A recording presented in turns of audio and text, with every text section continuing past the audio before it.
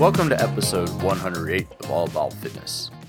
With this podcast, I try to do episodes that are evergreen, meaning you can listen to them any time of the year or later on in future years. But for this episode, what I'm doing is I'm doing a little tribute to some of the most important people in our lives. That's right, it's Mother's Day week. So for Mother's Day 2018, I'm going to pay a little tribute here to those women who do a lot of work. Whether you're a spouse, a son, a daughter, you know that at some point a mother has played a significant and very important role in your life. It's important to remember that parenthood is not a solo sport. It really isn't. Being a parent is actually one of the toughest challenges we will ever face. And that's not to say that it's a negative experience. In fact, it's completely the opposite. You know, for me, and I don't know about you, but for me, sometimes the hardest part about being a parent is that when I see my kids pushing back, when I see my kids, kind of breaking the rules a little bit, that makes me happy. I want my kids to be independent thinkers. I want them to kind of do things for themselves. I want them to make some mistakes. I want them to find out, just how to make things happen on their own. We try to establish rules, and you know what? Sometimes you got to push the rules a little bit. But then as a parent, I need to know that my job is to teach them boundaries. My job is to teach them how to get along. And that if you want to be an active member of society, of a family, of anything, that you need to conform to what the expectations are. So that's kind of where, for me, some of the challenges of parenthood come in. And I don't mean that in a negative way. It just is, I want to foster that creativity. Yet at the same time, I also want to teach them how to be a part of the greater good. When I was a kid growing up, I was definitely very independent. I pushed back quite a bit. I didn't always like being told what to do. Sometimes it worked out well for me. Other times, well, let's just say, now that my kids are in elementary school, sometimes when I go into the office to do something, I always feel like I'm there in trouble, like I'm going to be getting a stern talking to from the principal, when all I'm really there is just do some paperwork or take care of something for one of the kids. But just walking into a school office still brings back some interesting memories for me. Here's the thing about parenthood. We're all just kind of making up as we go along, aren't we? There are some resources about, cognitive, emotional, and motor development, as well as suggestions from the quote-unquote experts about what we should and should not let our little angels do. But I know that if you have young kids, there have been times when you just give them your phone or give them your iPad or stop by that fast food place and you know what? You're getting them just something just to kind of occupy them a little bit so you can get a few minutes of peace and quiet. There's absolutely nothing wrong with that. Come on, folks, let's face it. That occasional fast food meal for our kids is not going to harm them in the long run. And if it gives you 15 minutes of peace and quiet while they play whatever piece of plastic comes in a little box along with a bad burger and crappy fries, well, you know what? You deserve that 15 minutes. But one of the most important things about being a parent is having a sense of community, of having friends and neighbors who you can share experiences with. Maybe you plan activities together. And this is where exercise, which is my area of specialty, this is where exercise can play an important role because it creates opportunities for social interaction, whether you're a new parent or whether your kids are getting ready to get out of high school and maybe move on to that next phase of life. Let's face it, exercise time is a chance where you can reach out and just communicate and connect and be with other people going through shared experiences. One of the things I love right now about a couple of the classes that I teach is just being there. You're there with a lot of other people about the same age, and they're all going through the experiences. I have a couple of women taking a couple of classes I teach right now who are getting ready to have their first kid. And it's really fun to see how other women in the class are connecting with them and sharing advice and giving tips and everything. Sometimes it's solicited, sometimes unsolicited. But being active together is a great way to strengthen existing friendships. It's also an excellent way to build new ones. And if you're a family, finding opportunities to be active as a family, whether you go for a walk, you go to the playground, you go out to the park, that's your role. That's your job as a parent to establish those healthy behaviors, to set those healthy habits up. So for this episode of All About Fitness, I want to pay tribute to mothers, and I want to also pay tribute to the families because yes, mothers play a very important role, but it's a whole family. And if you're a single parent, you have a network of friends. You have people that you're working with as well who I know are very important for you. So there's a lot of resources. The last few years, a lot of resources have been created. One of the greatest things about this online world that we now live in is that we have other resources. My guest today is Saralyn Ward. She herself is a mother of 2 young children, and she realized that she needed to do, she was having some questions, she was having some issues about where can I get support, where can I get some ideas? And so she sought to create a solution through a blog called the Mama Sagas. On this episode of All About Fitness, Saralyn Ward and I talk about what role does community play in motherhood. And then we also speak quite a bit about what role does exercise and activity play in families. Exercise time is a very important part for parents of young kids because it's a chance for you to kind of leave your kids with a stranger. Yeah, I know that sounds weird. You drop them off in the play area at the gym, but it's a chance for you just to be yourself for an hour, to get a little break from everything. And it's also a chance to connect and communicate and just be an adult again for an hour. After a brief word from the sponsor of All About Fitness, it's a pleasure to sit down and have a discussion with Saralyn Ward, the creator of the Mama Sagas blog.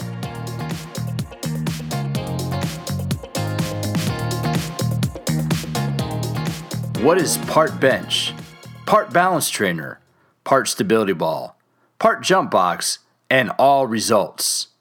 The TerraCore by Vicor Fitness. Specially designed to help enhance balance, strength, agility, and metabolic conditioning, the TerraCore is quickly becoming the go-to piece of workout equipment used by fitness professionals around the world. Whether you're training to earn that 8-figure contract or just trying to get in better shape, the TerraCore will help you achieve results you never thought possible. TerraCore by Vicor Fitness, the shape of things to come. Go to www.vicorefitness.com and use code AAF, that's All About Fitness, AAF, to save 20% on the purchase of a TerraCore.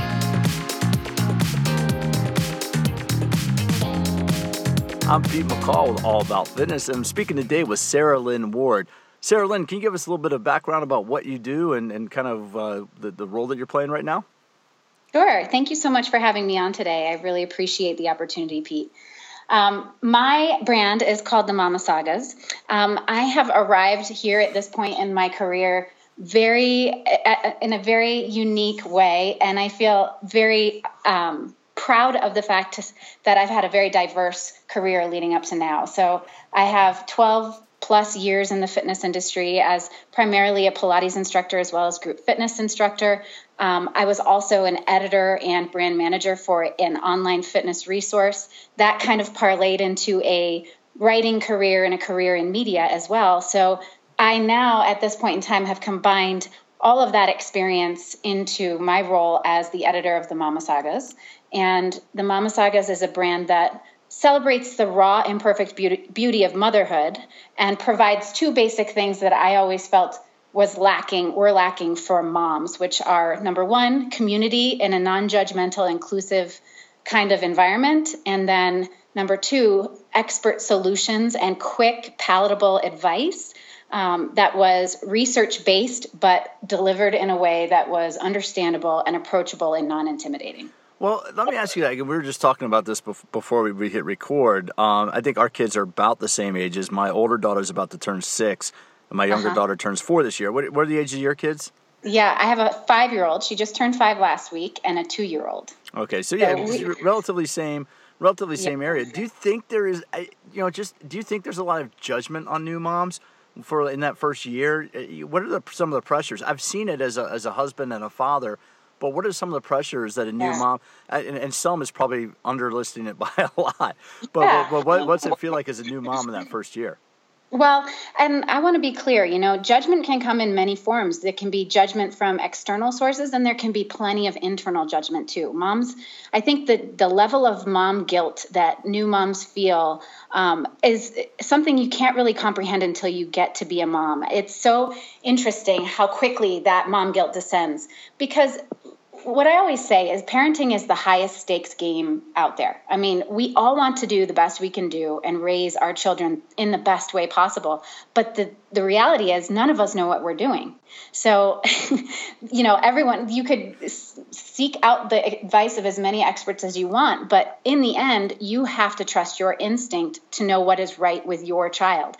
And I think because there's so many voices trying to chime in and say, breast is best, or, vaccinate or don't vaccinate or whatever, all of these different polarizing conversations happen, it can be a sea of advice, either solicited or unsolicited, that can be overwhelming for moms. And it can be hard to listen to our own instinct and trust the research, because, there's also just a lot of it out there. And so it's hard to know if what the information you're getting is trustworthy or if it's based in science. And so it can be very tricky. It's, I think what new moms need the most is a village of people around her that support her in her decision to seek out the information that will empower her to make the best decision for her family. And that's going to look different from family to family, but also child to child. As you know, with 2 kids, I mean, the 2 kids are so different from one another. What works for one might not work for another, And I'm just giggling about that, because they both came from the same place, but they, are extremely different. And I think that was our experience as new parents, was that you do feel this pressure we have to spend the money to get the best. You have to do this, you have to buy this, you have to buy that. And what I've told friends of mine now, I'm like, look, the only thing you want to buy new is maybe a car seat and a crib. Everything else is going to get destroyed. Especially if you have boys. I mean, it just is, you want to be safe, and especially where, I mean, the tough thing is, and I don't think that many in this audience might be new parents, but the tough thing is, I think all along is you're trying to make, I like the fact that we're all trying to make the best decisions, because, there are some days where I'm like, you know what? My goal is just to keep you alive for the day. Let's keep. I try to break it down at that, and obviously, you do some stuff. But there are times when you're like, how should you? Is there any suggestions for how to feel with kind of that guilt? Because I have it sometimes. If I have the kids alone in the evening while my wife is out, I'm sometimes, it's very easy to use the iPad or use the TV, and I tell myself, okay, I didn't grow up too warped from watching TV, so it's not that bad for that short of a time. Right. Yeah. I think it really comes down to picking your battles. And every day that choice that you make of which battle you're going to pick is going to be different, because I think the best thing that a parent can do to try to relieve some of the guilt is to be flexible and to be forgiving of yourself, because first of all, like I said, no one knows what they're doing. Number 1. Number 2, we're all doing the best that we can. And number 3, what we think works might not work next time, and it might not work, the time after that. And you have to be able to adapt to the situation in front of you, and what that requires of you in that moment is going to be different. And one of the best pieces of advice that I got from my sister-in-law, who has 3 kids, was that, she was like, I always used to tell my oldest child, this is the first time I've ever been a mom. Mommy's new at this. Mommy's just learning. So you're going to have to bear with me as I try to figure it out, just like you're trying to figure out all the rules of being a kid. So I think that's important. But I think that candor, I think kids, from what I've seen, kids appreciate honesty. And one of the things that I want to ask you is, what was your biggest surprise about being a mother, Saralyn? Like, what was the thing that you just were like, even though you thought you tried to get in, and no one can be ready. It's such a change in your life that you cannot, there really is no way to prepare. But what was the one kind of like, oh man, this is a lot different than I thought? Yeah, actually, there were a couple big things. First of all, the thing that no one ever prepares you for or tells you about, I think for women in particular, is the identity shift that comes with being a parent. All of a sudden, you're almost immediately, as soon as you meet your child for the first time, your priorities shift, your perspective shifts. I remember feeling like this, like your heart is walking around on the outside of your body. You feel so much more vulnerable. You feel like the concerns and the worries that you had about maybe the world or, just your lifestyle in general, those things are amplified so quickly because you now have this little child that's relying on that, But then for women in particular, I think, the way that we interact at work, the things that we do and, for fun, the one thing that I always remember feeling is like, I no longer have time for bullshit. And I don't know if I'm allowed to swear on this podcast or not, but that's how I felt. It's like, I wanted to go to work, get my job done. I was way more efficient. And then I needed to leave and get out of there so I could go be a mom. I didn't have time to be sitting in a meeting that was going nowhere and people were just, wasting time. It's like you don't have that luxury anymore to waste time. So I think that was one thing that was really shocking to me. The other thing with my background in health and wellness, I was so shocked at the lack of information out there about how a woman's body changes after she gives birth. And I don't mean just, a few extra pounds. Of course, that is relevant too, but the pelvic floor changes so much. The abdominal separation is very likely for most women. And especially after you've had, multiple pregnancies or even one birth with multiple children. So it's just all of that information, I think, that is now starting to become more common. When I was 5 years ago, even just giving birth to my first child, it wasn't as easy to access or to find. And so I was shocked that no one prepared me for that. Well, and it was kind of when my wife was pregnant with number one back in 2012, she was teaching a couple nights a week at one health club in downtown San Diego. And a couple other women came up to her and actually started taking her class because they were pregnant as well. And they told my wife that they felt kind of not empowered, but just encouraged to exercise during their pregnancy. And I have video, and I'm sure you probably do the same thing, but I have a video of my wife teaching like the last week of her pregnancy right before, because she was kind of like, she wanted to do it. We've had friends, and I'm sure you've had too, who are instructors that taught right up until the end. So it becomes, I don't really understand it, but it becomes like kind of this badge of honor. But it'd be kind of funny, circling, because I'd be on the other side of the gym working out, and I'd watch people walk by the studio, and they would kind of stop. They'd stare at my wife, and then they'd bring a friend over, and because she'd be teaching with just, she was, 9 months pregnant. Yeah, same. but she developed this friendship, and even though a couple of the moms moved away, and as things happened, for the first year and a half, 2 years, they were really close. Especially for that first year, my wife would organize walks at least once a week, and everybody get together and go on like little walks and workouts. What role does fitness play in that first year? I mean, how does that? And I don't mean just from a physiological standpoint, and we'll talk about that, but more because you talk about your blog building community. What role does fitness play in building that community?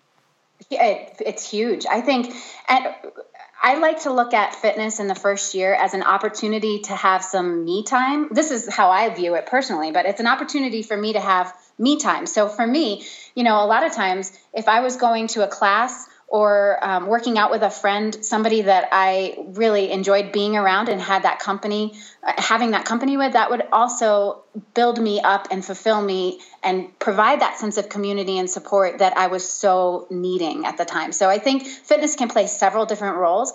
The other thing that I think is so important to express for new moms, and especially moms who may be pregnant and are looking ahead to that postpartum period, what you expect of yourself has to change in that first year. It's so, you kind of feel like you're walking into this dark room and you have no idea where the light switch is. Like there's no way of knowing what your body's going to feel like after birth, because you don't know what the trauma of labor is going to entail for your body until you're in that moment. And then almost inevitably, everyone I've talked to who's had a child is shocked by how different their body feels right after. And one of the things that was surprising for me, I breastfed both of my children. And the first time around, I did a whole year. And I didn't feel like my body was familiar and felt like it was back to where it was prior to being pregnant until after I was done breastfeeding, because those hormones are still in your system.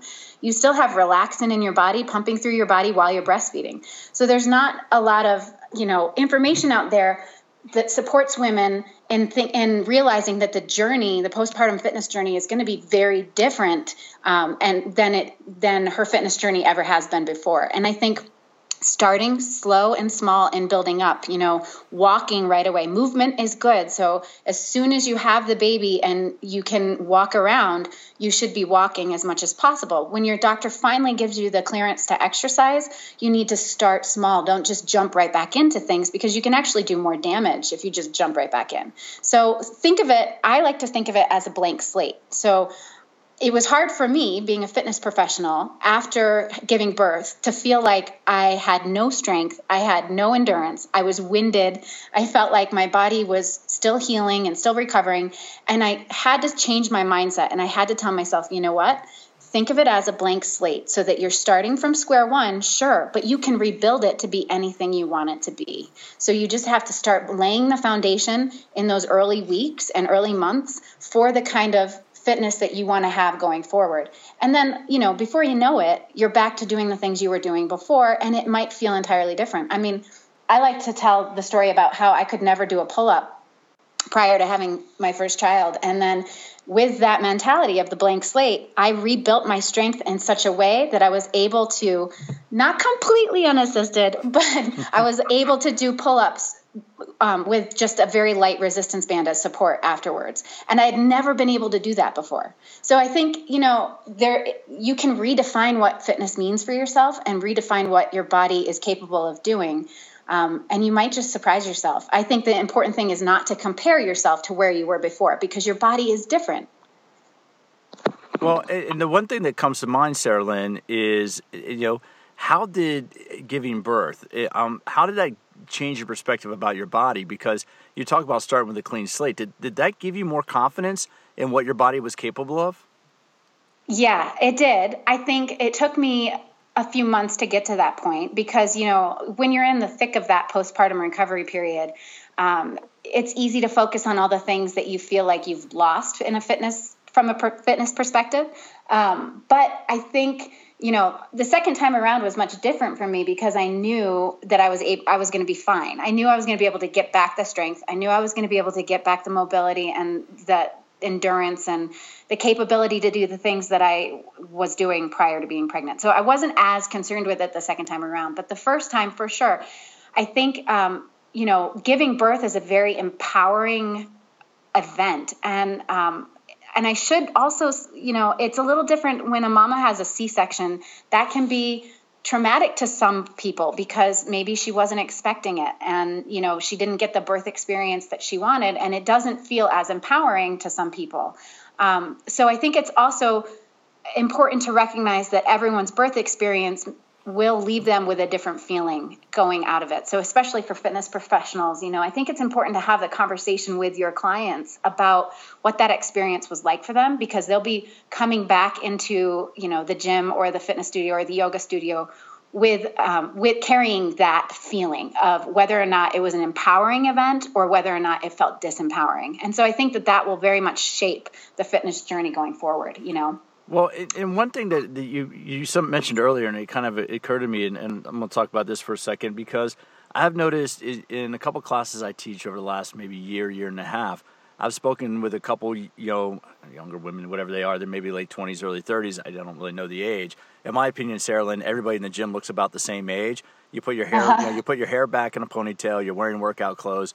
You're all late 20s, early 30s, regardless of what your age is. Everybody looks almost the same. And but I've talked to a couple young women who have experienced diastasis recti, and it occurred to me they're a little bit more probably on the petite side. They're fit, they're strong, and I think and for listeners, that's when the abdominal muscles separate. You have a right and a left. Your rectus abdominis, which attaches from your rib cage to your pelvis, isn't necessarily upper and lower, but you have two separate bands of muscle connected by fascia in the middle, and during birth that fascia can separate, and so you have the two bands of muscles that separate.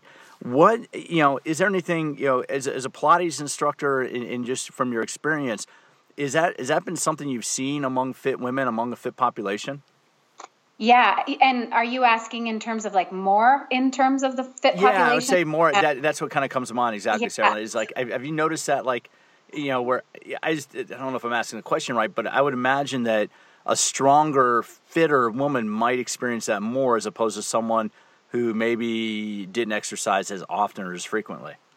Yeah, I don't know that I have the answer from a research perspective, but in my own personal anecdotal perspective, I would say yes. In a lot of ways, being really fit prior to giving birth can sometimes be an interesting challenge. And it was for me, in fact. So just like I said, I was a Pilates instructor for years, right? So every single day I was doing Pilates, and my pelvic floor as a result was extremely tight. And I didn't realize how tight it was until I was in labor. And all of a sudden, I got to 6 centimeters of dilation and I plateaued. My body was like not able to release and let go the rest of the way. And so I had gone in thinking, I didn't think I would avoid an epidural, but I knew that it was going to be something that would be like at the, a last resort type thing. So my OBGYN came into the room and she said, I really think that an epidural would help you because it would help you relax and you would probably dilate much quicker. And sure enough, I got an epidural, and within 30 to 45 minutes, I was ready to push. It was like that quick. And so that kind of set me off on this journey of exploring the pelvic floor more, because I felt like there's a lot of information out there that women don't have. So after the birth, my pelvic floor was really a wreck. And I was, I noticed a lot of hip issues as a result. I had a really tight piriformis. And so I ended up doing a little research and found that my insurance would cover pelvic floor physical therapy as part of my physical therapy benefit. And so I found a provider in Boulder, Colorado. It was pelvic therapy specialists, I think is what they're called. And so I started going there once a week, and I just paid my copay. I had like a $15 copay, and I went through pelvic floor PT, and it literally changed my life. I cannot express how important it was for me to do that, not only after having a child, but because I didn't understand the pelvic floor before that. I didn't understand my own body and how it was impacting my own body. So it was really interesting to realize that, yes, exercising is great and being fit is always advised, but there are, unique challenges that come along with that when you're giving birth. And so back to your question about diastasis, I do feel like in my Pilates practice, the people who had the most challenge in terms of recovering from their diastasis were people who were very fit ahead of time. And again, like I said, that's anecdotal. That's not necessarily research supported. But I feel like, runners, if you think about what often exacerbates a diastasis, it's rotation and it's flexion. So, and, putting a lot of pain or a lot of strain on the abdominal wall in something like a plank, women who have been doing those types of exercises their whole life, that's naturally what they're going to want to gravitate to when they come out of that postpartum period. However, they're going to have to really show some restraint and, back off. I mean, Pilates was very different for my clients who had diastasis than it was for, anyone else who was not pregnant or postpartum. It was a lot different kind of stabilization work and rebalancing the muscles and kind of realigning the body, getting the muscle firing patterns back in order, not so much like heavy core work is like what you would think Pilates is, And that's interesting because, I think a lot of people wouldn't anticipate that. And, I would agree 1,000%, Saralyn, that anecdotal, it's just that observation, because I don't know if anybody out there would, any researcher would really kind of be aware to that. I think that's much more of a practitioner observation that we've seen that. And so just something to kind of key into. Now, let's go back. Sorry, go ahead. Oh, I'm sorry to interrupt. I was just going to say, I noticed a lot of diastasis in runners in particular, people who are very, very, very fit runners, also, swimmers, that rotation aspect, again, of the movement that often contributes. So. And, that's, people have to be very mindful of that, because when something like that happens, your body needs time to heal. And I think that's, I think all exercisers, we all have that. We need to do a much better job of that overall. Now, I want to come back to your blog, the Mama Sagas. Why'd you pick the name? You have a little bit of information in there, and I think it's a really, I think it's a very cool explanation. But why'd you call it the Mama Sagas? Yeah. Well, besides the fact that it sounded cool, a saga is a heroic narrative. And for me, I felt like I wanted to redefine what it meant to be a supermom. We have this notion in our society of what a supermom is, and she's balancing all these things and multitasking, and that can be really exhausting. I'll be honest. It's like that's kind of where some of that mom guilt comes from, is like you have to be everything to everyone and do everything perfectly all the time. And to me, I wanted to redefine what a supermom is. And a supermom is someone who owns her story and owns her experience, who is honest and upfront about the challenges she faces and is forgiving of herself in light of those challenges. And so I wanted to take that idea of a heroic narrative and apply it to motherhood. So the Mama Saga's blog is a lot of first-person accounts of motherhood told through women sharing their stories in their own voices. So for me, what I do as the editor of the blog, I reach out to moms who I think have a great story. They also reach out to me. They either write it, but I also didn't want writing to be an obstacle or a barrier to entry. So I also will interview women, and I'll transcribe their interview into a blog post or an essay. Sorry, but one of the things I've noticed is that you have a lot of videos on there. Is that been part of the process? Yes. So then the second half of the Mama Sagas is the solutions content that I like. I like to call it the solutions content. So a lot of those are video format, and it's expert advice from women's health experts, pediatric experts as well. And they're videos that are like 2 to 3 minutes in length that explain certain concepts. Like one of them is how to do a proper Kegel. One of them is about diastasis and how to do a self-assessment of diastasis. One of them is about, there's a lot of breastfeeding videos actually. I also have a formula feeding expert that I consult on a regular basis. She's a doctor in perinatal nutrition, and I feel like her work is so important because, again, I like to be inclusive of all parenting styles, and I understand the challenges that come with breastfeeding, and not everyone's able to do it. So I want to make sure that we're representing what parenting looks like across the board for everyone. And that's cool to hear. And do you do anything on there? I mean, we talked about this briefly before we hit record. What about the fathers? I mean, as a dad, I think one of the challenges is, we feel like we want to be a part of it, but I think the mothers sometimes get so like hyper organized, hyper into that there's sometimes a miscommunication there about things. So, what advice would you have for dads or how to communicate with husbands? Yeah. Well, number one, for the moms, I think the most important thing, everyone's going to tell you ask for help, right? But a lot of times it's hard to know you need help until you're totally overwhelmed and already going down that path of resentment. So I would say number one is accept help. Not just ask for it, but accept it. So, be okay with the way that your husband or your partner handles things, because a lot of times moms they get used to, and let me backtrack a little bit. There is a biological response that is also in play here. So in the cave, moms who were breastfeeding and taking care of a newborn, there's a heightened level of anxiety, and it's a survival mechanism that we have from way back when.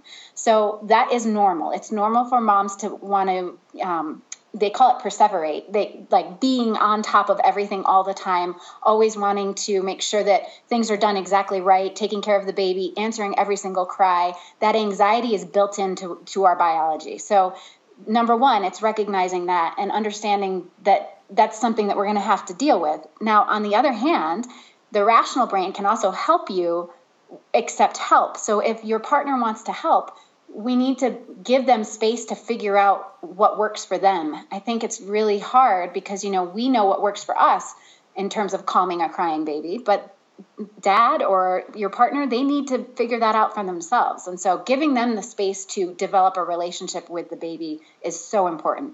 Well, and I think, sorry, but I just kind of chime in there. I think sometimes it's, from my perspective, just from watching it, my advice would be to a mother that feels a little bit like that is let us know, because a lot of times it seems like you might have, it seems like my wife has everything handled. I'm like, oh, well, she has everything handled. I don't know what she needs. Like if I try to do something, I'm like, I don't need you to do that. I'm like, well, tell me what you need. It's just like, I don't have that ESP. If I could read minds, I'd be doing something much different and we'd be living a much different lifestyle.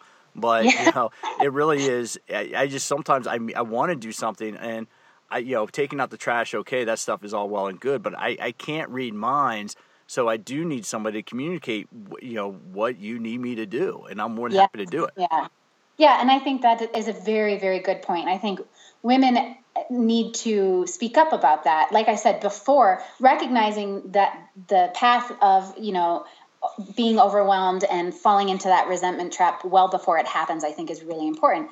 For dads, I would say the best thing that they can do is be proactive and don't wait for her to ask for help. Just jump in, say, I'm taking the baby for an hour. And one of the things that always gets frustrating for moms, I think, is like, as soon as the baby starts really crying and is inconsolable, they'll want to hand the baby back to mom to breastfeed or to calm the baby or do whatever. But it's like, bear with the baby for just that hour. Set a time limit.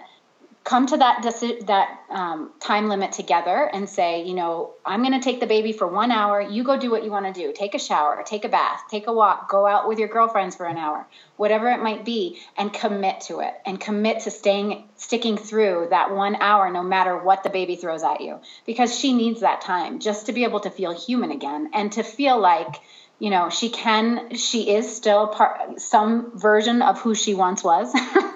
Because it is, when you're in the throes of being a mom to a newborn, you all of a sudden, your whole life is revolving around one small, tiny human, and that you really still don't know much about. I mean, you're learning all about a new person when you bring a baby home. So yeah, we call our younger daughter Napoleon, just because she still is very. we don't have to worry about her being shy. She's very direct and very informed. Now that she can talk, especially, she's very informative about what she needs. Which is we have to work on the way it is presented, and I make plenty of mistakes. I mean, I can't tell you, I make numerous mistakes a day doing that. But there were times especially when both kids were very young, I would just throw them both in the car and take the long way to go to get Starbucks on the way to the park.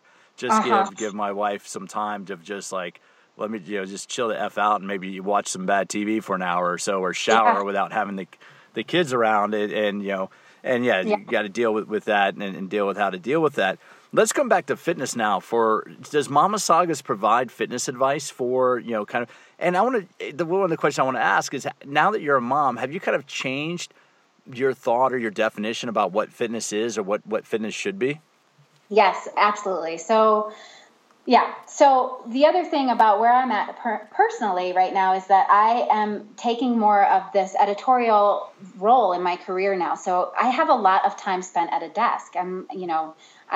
That's new for me. Being a fitness professional, I rarely sat down. So now this is kind of a new shift in my own personal lifestyle. And it has, number one, given me a lot of understanding about where my clients come from and what they're experiencing on a daily basis. But number two, I think what I've realized, and this is so important for busy parents everywhere, is that the most important thing is movement and varied movement. So that, getting to the gym and doing an hour-long workout in the gym every single day is not realistic when you're a parent. It's just not. So especially if you're a working parent. So I think we need to open up our kind of understanding of what it means to be active and to exercise and to be fit. And one of the best things that we can do is to get out there as a family and play, especially now that the weather's going to be starting to get nicer across the country. Going out for a family bike ride after dinner, going to the park. One of the things my husband and I used to do, actually, we have a park that has a track around it, and we used to take the baby in the stroller, and we would alternate. So one of us would push the stroller while the other one did sprints. And then we would sprint ahead for however long, 30 seconds, whatever. And then we'd get down and do like push-ups or box jumps on the park bench or, tricep dips or whatever. And then the other person would, at that point, catch up. And then we'd switch. So then the other person would push the stroller, and then my husband would go off and sprint, and so on and so forth. So we would do that for 45 minutes at the park. And it was a great workout. But you have to get creative, and you have to start thinking outside of the gym box for how you're going to get your movement and your fitness in. Well, and then, just interrupt real quick, because I was laughing because my wife and I did the exact same thing of where, one person, and we would be at a park where we could do a lap with the stroller. So once somebody would walk a lap, and it wasn't like a full track, it just was a sidewalk around the park, while the other person, I'd have a TRX with me, or I'd have a couple sandbells or a medicine ball.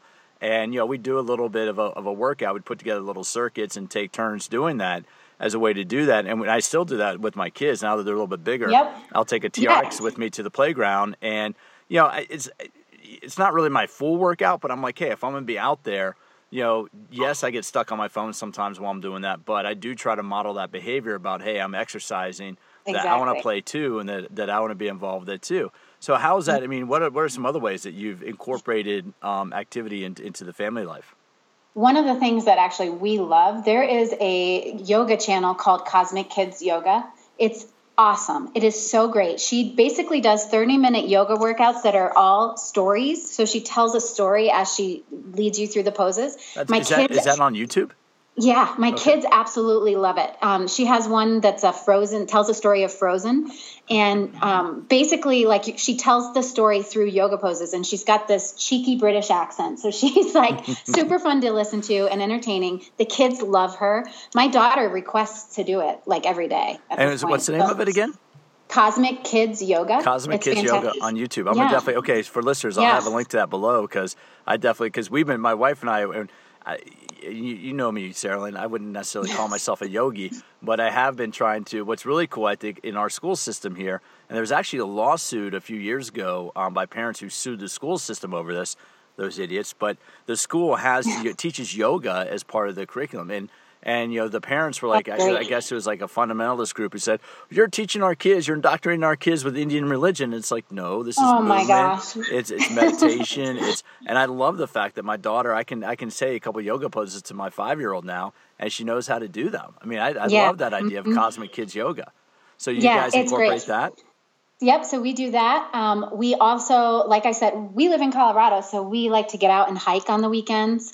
And we kind of try to build it into the lifestyle. And like you said, we want to model it for our kids, but also I think of it as doing like double duty. So I want to get a workout in, but I don't want to sacrifice time with my family. So I've got to find ways to be creative, I know that for a lot of moms, the Fit for Mom franchise is really so valuable in the first weeks, because they do stroller workouts in parks around the country.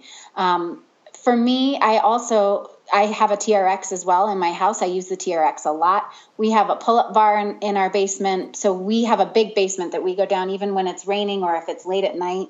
I'll go down there and I will do my own workout after they go to bed. And, sometimes it's just 30 minutes of Pilates on the floor in the basement. And that's fine. It's just something. It's doing something. And I think the important thing is to remember that for everything there is a season. So while this is what it feels like now to get a workout in, that doesn't mean it's going to be like this forever. There's always going to be, we have to be able to be flexible and adaptable in our lifestyle choices to accommodate what our life is demanding of us at that time, at that moment in time. And so for right now, when you're in the throes of early parenting and, you have young kids at home and they're not going to school yet, you have to get creative. Another thing that I'll actually mention too, a couple of my colleagues here in the personal training community in Denver started an app called Fresh Fitness. And it's basically each day on the app, they deliver 2 new workouts. And they are workouts that you can do anywhere, very minimal equipment required, dumbbells maybe. And then a lot of it's body weight training exercises. And so you should check that out as well. I've done that a lot in the basement as well.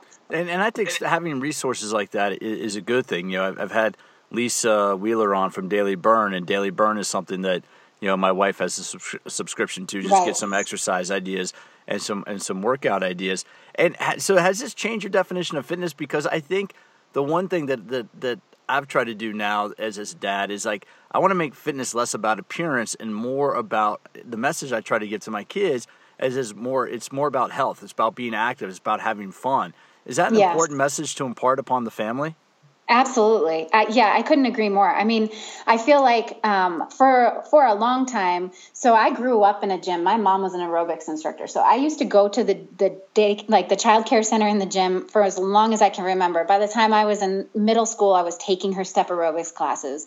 So for me, I always thought fitness was going to the gym and you do a class or or it's a leg day or whatever, and then all of a sudden I realized that it can't just be that, because if it's only that, then we're limiting who can participate in fitness, number one. And we're also limiting, the value in other things. There is so much to be said about playing with your kids. I mean, you think about when we were young and we used to play kick the can outside, or we used to go play sharks and minnows. All of those games, they're still playing in preschools. There's no reason why we can't play that with our family. Playing tag is a great way to get your heart rate up. So I think it just comes down to redefining what fitness means, and also just, trying new things with the family, going out and going skiing, or trying new athletic pursuits. I think that's a really good message to send to our children. And then also for me, fitness is about staying healthy so I can be their mom as long as possible. It sounds a little, a little sad, but I want to live for a long time. I want to be around to see them do amazing things in this world. And so for me, fitness is about sustainability. Well, and it's interesting just to agree with you there. That's exactly what I tell my daughter. I was older. I was 40 when our first was born, so I'm in my mid 40s now. And I tell my daughter that's why I exercise. I want to stay healthy and be able to play with you, as you get older. And I'll go mountain biking, and she's still working on learning to ride her bike. But I'm like, look, when you get a little bit older, you're going to go mountain biking with me, and I want to be able to, I want to be able to share that with her. And so this is a question I want to ask, because I think this is an important thing. Is it okay for a mom to be selfish when it comes to making time for exercise, and why? Yeah, I do think it's okay. I think it's okay for a mom to be selfish when it comes to making time for herself. And whatever that means for her is whatever that means for her. And for some moms, that definitely means exercise. And, I think it's important that we as moms always take some time for ourselves, not only because it helps us feel better, but it actually makes us a better parent, because we get out of that trap of resentment. We get out of that trap of feeling like we're only serving, dinner to children all day long, or cleaning up dishes, or whatever it is that you feel. It's important that we have some semblance of who we are as people. So taking time for yourself is a necessity. And for a lot of people, that does mean exercise. But I want to be clear that doesn't mean that you have to, I think for some people it turns into guilt. Like, I didn't make it to the gym. And it's not about that. It's about what is it that makes you feel happy, that makes your body feel good, that makes you feel healthy. And, for a lot of moms here in Colorado, like in my group of friends, they'll go for a mama ski day, so it's like they're not going to the gym to get their exercise. They're going to leave their kids with the grandparents for the day or whatever, and they're going to go take a few runs. So I think it's about finding what it means for you and taking that time for yourself. And if it means going to the gym, then great. That's, then do that. But there's lots of different ways to achieve that goal. Well, and to wrap up the conversation here, to start bringing it to a close, we had this conversation, we had a little chat the other day, Saralyn, and this was kind of a fun little thread. What does it mean? I mean, you talked about being a fitness instructor. What does it mean to be an instructor, and why is it such a, we talked about it being hard to step away from, and for people that are listening to this, I try to appeal to a general consumer audience, and maybe for somebody out there listening who's thought about being a fitness instructor, it doesn't matter if you're a little bit older, you can still learn how to do that. Let's talk a little bit about that, because you've talked about you're looking at making a few changes and starting to teach more. How's it been not teaching? After years of teaching, we'll talk about that a little bit, because I think it's so interesting to hear. Yeah, so I taught full-time for 12 years, and then this past year I've taken a hiatus. And in all fairness, I needed a hiatus. Teaching it's a mentally, emotionally, and physically draining endeavor, because you invest so much of your time and energy and feelings into the people that you're teaching. That's precisely what makes it tiring, but also what makes it so fulfilling, because the relationships you develop with people, the fact that you can see the light bulb go off, the fact that I can help someone understand their body better so that they can make choices, not only in terms of diet and, lifestyle, but choices in terms of how to stand. Or they'll notice all of a sudden something is feeling a little bit tweaky or twingy. And so they'll make a change in how they're standing. And they're like, I never would have thought to do that if you hadn't taught me how to properly align myself, And it's those kind of things that as an instructor, we feed off of, because it's like you're making a tangible difference in someone's life. not only in the long term, but in that exact moment when they start to feel that kind of confidence and empowerment in their body, there's nothing like it. So yeah, I'm feeling the itch to get back into teaching again. And even if it's just, a couple hours a week, I need to get back into that teaching environment, because it's like kind of, you get addicted to it. You like to help people. You're there as a service to other people. And it's just, there's nothing like making that kind of positive impact in someone's life. And how don't the classes sort of develop their own community? Have you noticed that over the years that you try to do some things, but they always develop their own community? How cool is that to see? Yeah, the classes develop their own community. And then also when you're working one-on-one with someone, I mean, some of my clients I worked one-on-one with twice a week for, 5 years. That's more than I saw some of my best friends. You become very close to those people, and you stay in touch with them, and you bring them gifts when they have children, and it's all of that. It's that interpersonal relationship. And that's, again, going back to one of the first questions you asked me.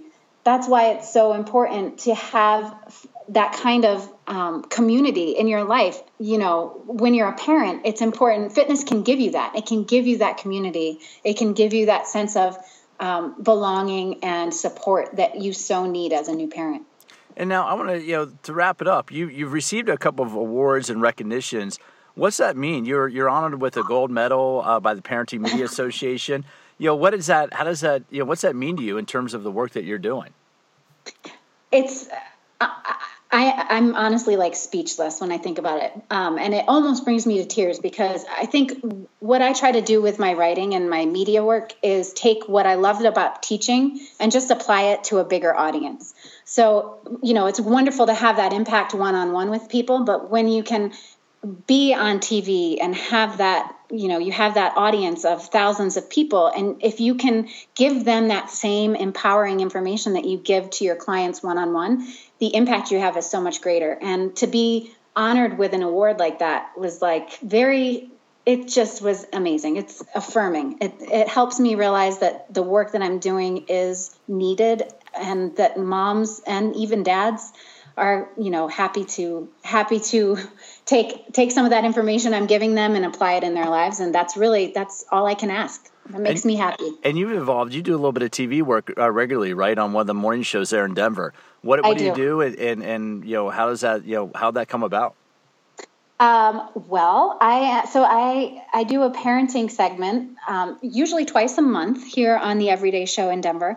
And it came about because, to be quite honest with you, I had done some things in TV, and I started the Mama Sagas, and I was like, I really want to get this message out to more moms. So I reached out to a friend who knew the producers on the show.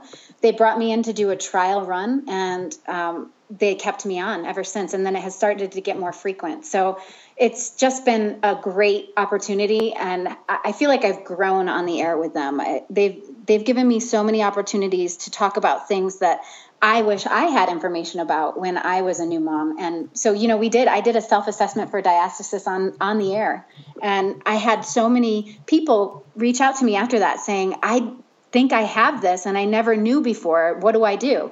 And that was so rewarding. And just, like I said, it takes that message of teaching and just broadcasts it to a bigger audience.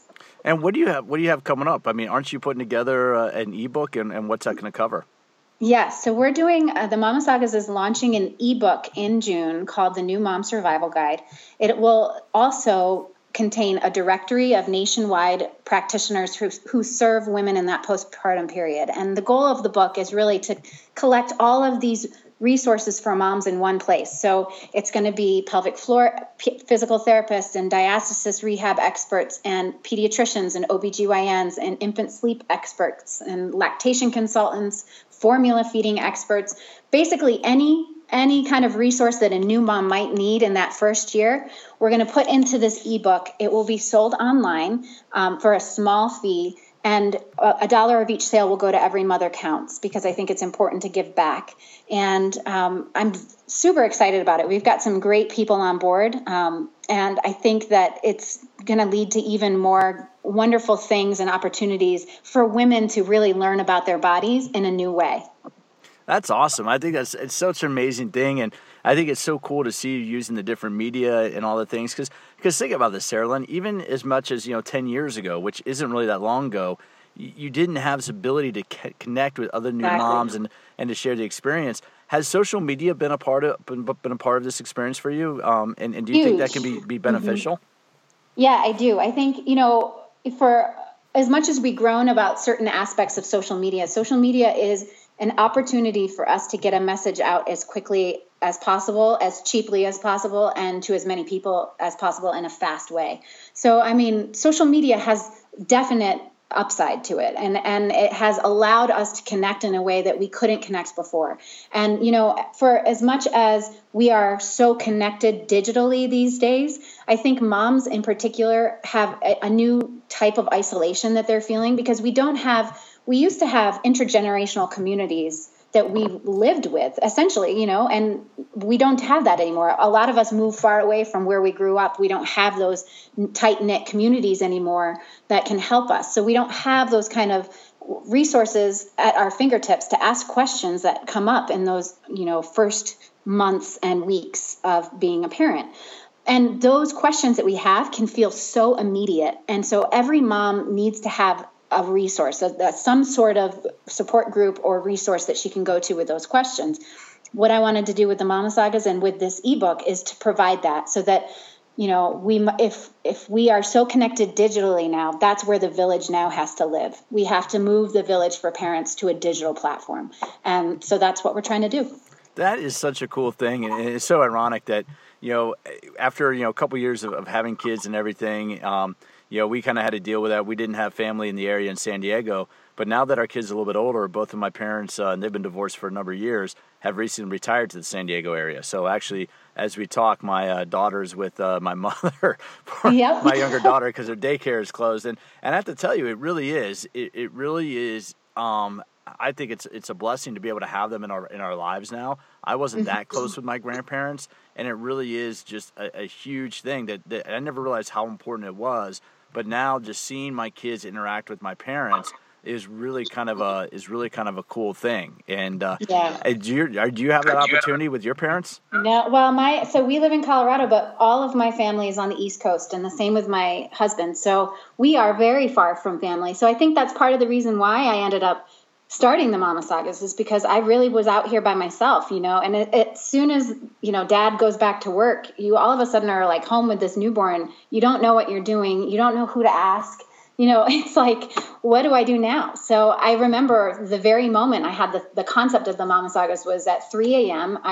I had a baby who had reflux, and so she was very fussy and very uncomfortable. And I just remember thinking, who can I call right now? My pediatrician's not going to be there. Like I can't call my lactation consultant. What do I do? I wish there was something that I could access from my phone and get some answers. And so here I am, fast forward 5 years later, and I'm making it happen. That is such an awesome story, and I'm glad we're finished up. So Saralyn Ward of the Mama Sagas, I'm going to have the contact information down below. Do you have, besides your blog, do you have like social media that people can contact? Yeah, absolutely. So you can reach out to me on Facebook, of course, LinkedIn. Mama Sagas is on Instagram and Twitter as well. Awesome. Well, thank you for your time today, Saralyn. It's been a pleasure chatting with you. Thank you, Pete. It's been a pleasure. First, if you enjoyed episode 108 with Saralyn Ward, where we talk about the Mama Sagas blog, and if you listen to episode 107 with Shauna Verstegen, where we talk about how she's managed to stay fit between having a young child and getting ready to have her second child, you may also want to take a moment and listen to a couple of my early podcasts. On episode 14, I interview a good friend, Amy Nicotera, who talks about how you can exercise during pregnancy. Now, two things about Amy was when we recorded, Amy was 40, and we share that on the recording. But within about 12 hours of recording that interview, actually, Amy gave birth to her son. So it was kind of interesting. But Amy does a great job of talking about the benefits of exercise for pregnant women. Episode 15 of All About Fitness is with Lisa Druxman and Farrell Hruska of Fit for Mom, a community that started stroller strides. They have Body Back. They have a number of different programs for women who just recently have kids. So as someone who obviously is a parent myself and has been very active in fitness for a number of years, I really recognize the role that exercise plays, not only in health, but in building community and fostering community. Right after, we had our kids, my wife had done a terrific job. First of all, when she was pregnant teaching group fitness, she got to meet a few of the women in her class who were also pregnant. And they formed friendships that have been really important and been a critical part of being a parent of young kids. And you know what I'm talking about, where you get together and you work out. And yeah, it's a little bit about the activity, but you know the deal, man. When you got a young kid pulling on you, yelling, especially when they're really young and they can't verbalize, they can't talk, sometimes you just need that social interaction with other adults. And my wife would do that. She would organize, walking, they'd go for walks around Balboa Park in San Diego with 3 or 4 women from the health club she was teaching in at the time. And it became a very important part of that. So part of what I want to do with this blog, or not, this isn't a blog, this is a podcast, right? I'm speaking into a little microphone. I'm not typing. One of the things I want to be able to do with this podcast is highlight some of the ways that exercise plays a role in our life. Traditionally we think of exercise, we got to lose weight, we got to look a certain way, but I'm trying to highlight how exercise can actually enhance our life from other points of view. Meaning, how can we build community? How can we develop friendships? As you heard Saralyn and I talk about, it's the most amazing thing about being a fitness instructor. If you are a fitness instructor, if you are a trainer, you know what I'm talking about, where it's almost like an addiction, right? There aren't too many jobs out there where people look forward to seeing you in the day. If I'm teaching a group fitness class, I'm very well aware that if you're coming to my class, you're giving me an hour of your time. And I owe it to you to make that hour special, to make that hour beneficial. And it does become a rush. There have been a couple of periods in my career where I haven't taught a class for a period of time for whatever reason, and you miss it. It really is. Sarah and I talk about that a little bit, where you miss that opportunity because you're having a positive impact on people. And for those of you who take classes, if you're not a fitness professional, understand that you play a very important role every time you show up in that class. You do. You are there. You're there in that class, and you don't realize the power that vicarious experiences have. And what I mean by that is, if you're a young parent yourself, and there might be a new woman in that class who's coming back to her first, exercise class after giving birth, or maybe, you're coming back to that class and somebody's going through a shared experience. One of the most powerful things that happens in group fitness is people are looking around and seeing other people like them being successful. And it's a little, for me, I like sharing some ideas on parenthood. I like having guests on like Shauna and Saralyn and Amy and Lisa Druxman. I like having those guests on to share ideas, but understand this: none of us are doing parenthood perfectly. All right, I can guarantee that. There aren't too many guarantees in the world, but I can guarantee that absolutely none of us are doing parenthood perfectly. We're all trying to get through each day.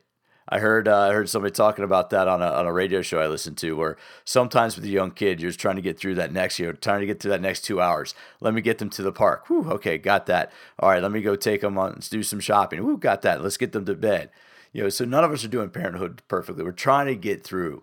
We're trying just to make it work. And I chafe at that, because you see so many different people out there. You got to do it this way. You got to do it that way.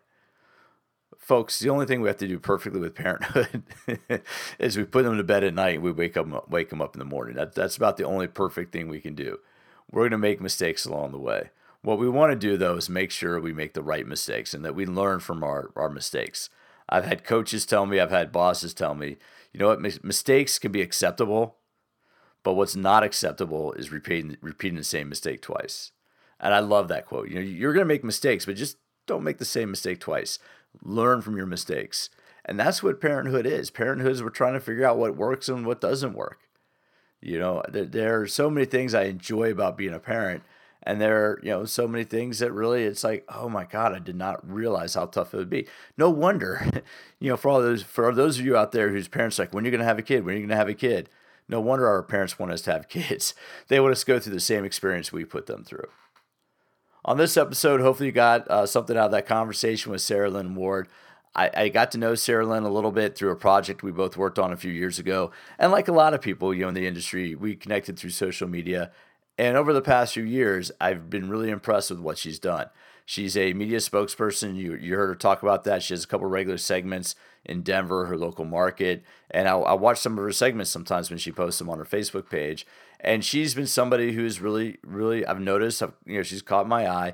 And she's done some great work. She's doing some great work. She's very professional. She's very outgoing. She's doing a good job of building a community around being a mother, around being a parent. And she and I were talking about that a little bit too. Do we have the same thing? It's funny. I just think guys, we bond and we connect in a different way with other guys, and I don't think I think for women, and I don't know, maybe I should pull my foot out of my mouth right now, or put my foot in my mouth right now. But I think women, there's a tendency to be more community-based in their efforts around things like that, where guys, it's always like, oh, I can handle this.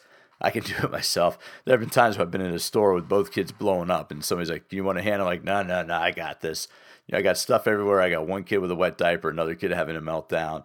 But no, I don't need any help. I got that. I think that's a little bit of difference where sometimes women might look out and look to support one another and accept that support.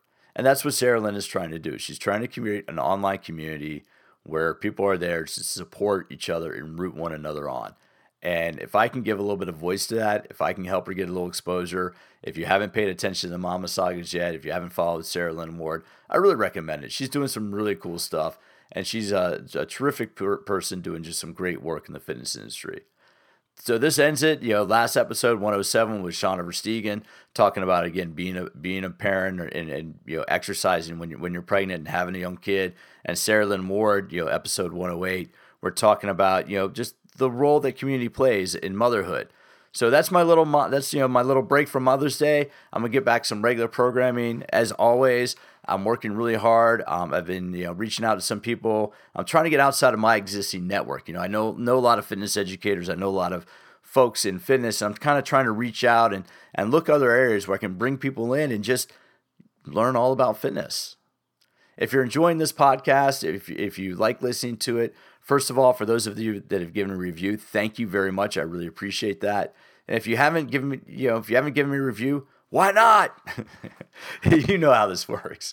If you can take a moment to give me a review, you know how this works. The more reviews you get, the higher up the search rankings you go. So all I need is just you listen to me regularly. If you listen to this podcast regularly, please do take a moment and just let other people know about it so that more people can find out about this. And we can all I'm trying to do is help people learn how to use fitness and exercise to improve and enhance their quality of life. If you want to connect with me, my Twitter handle is PeteMC_fitness. That's PeteMC_fitness.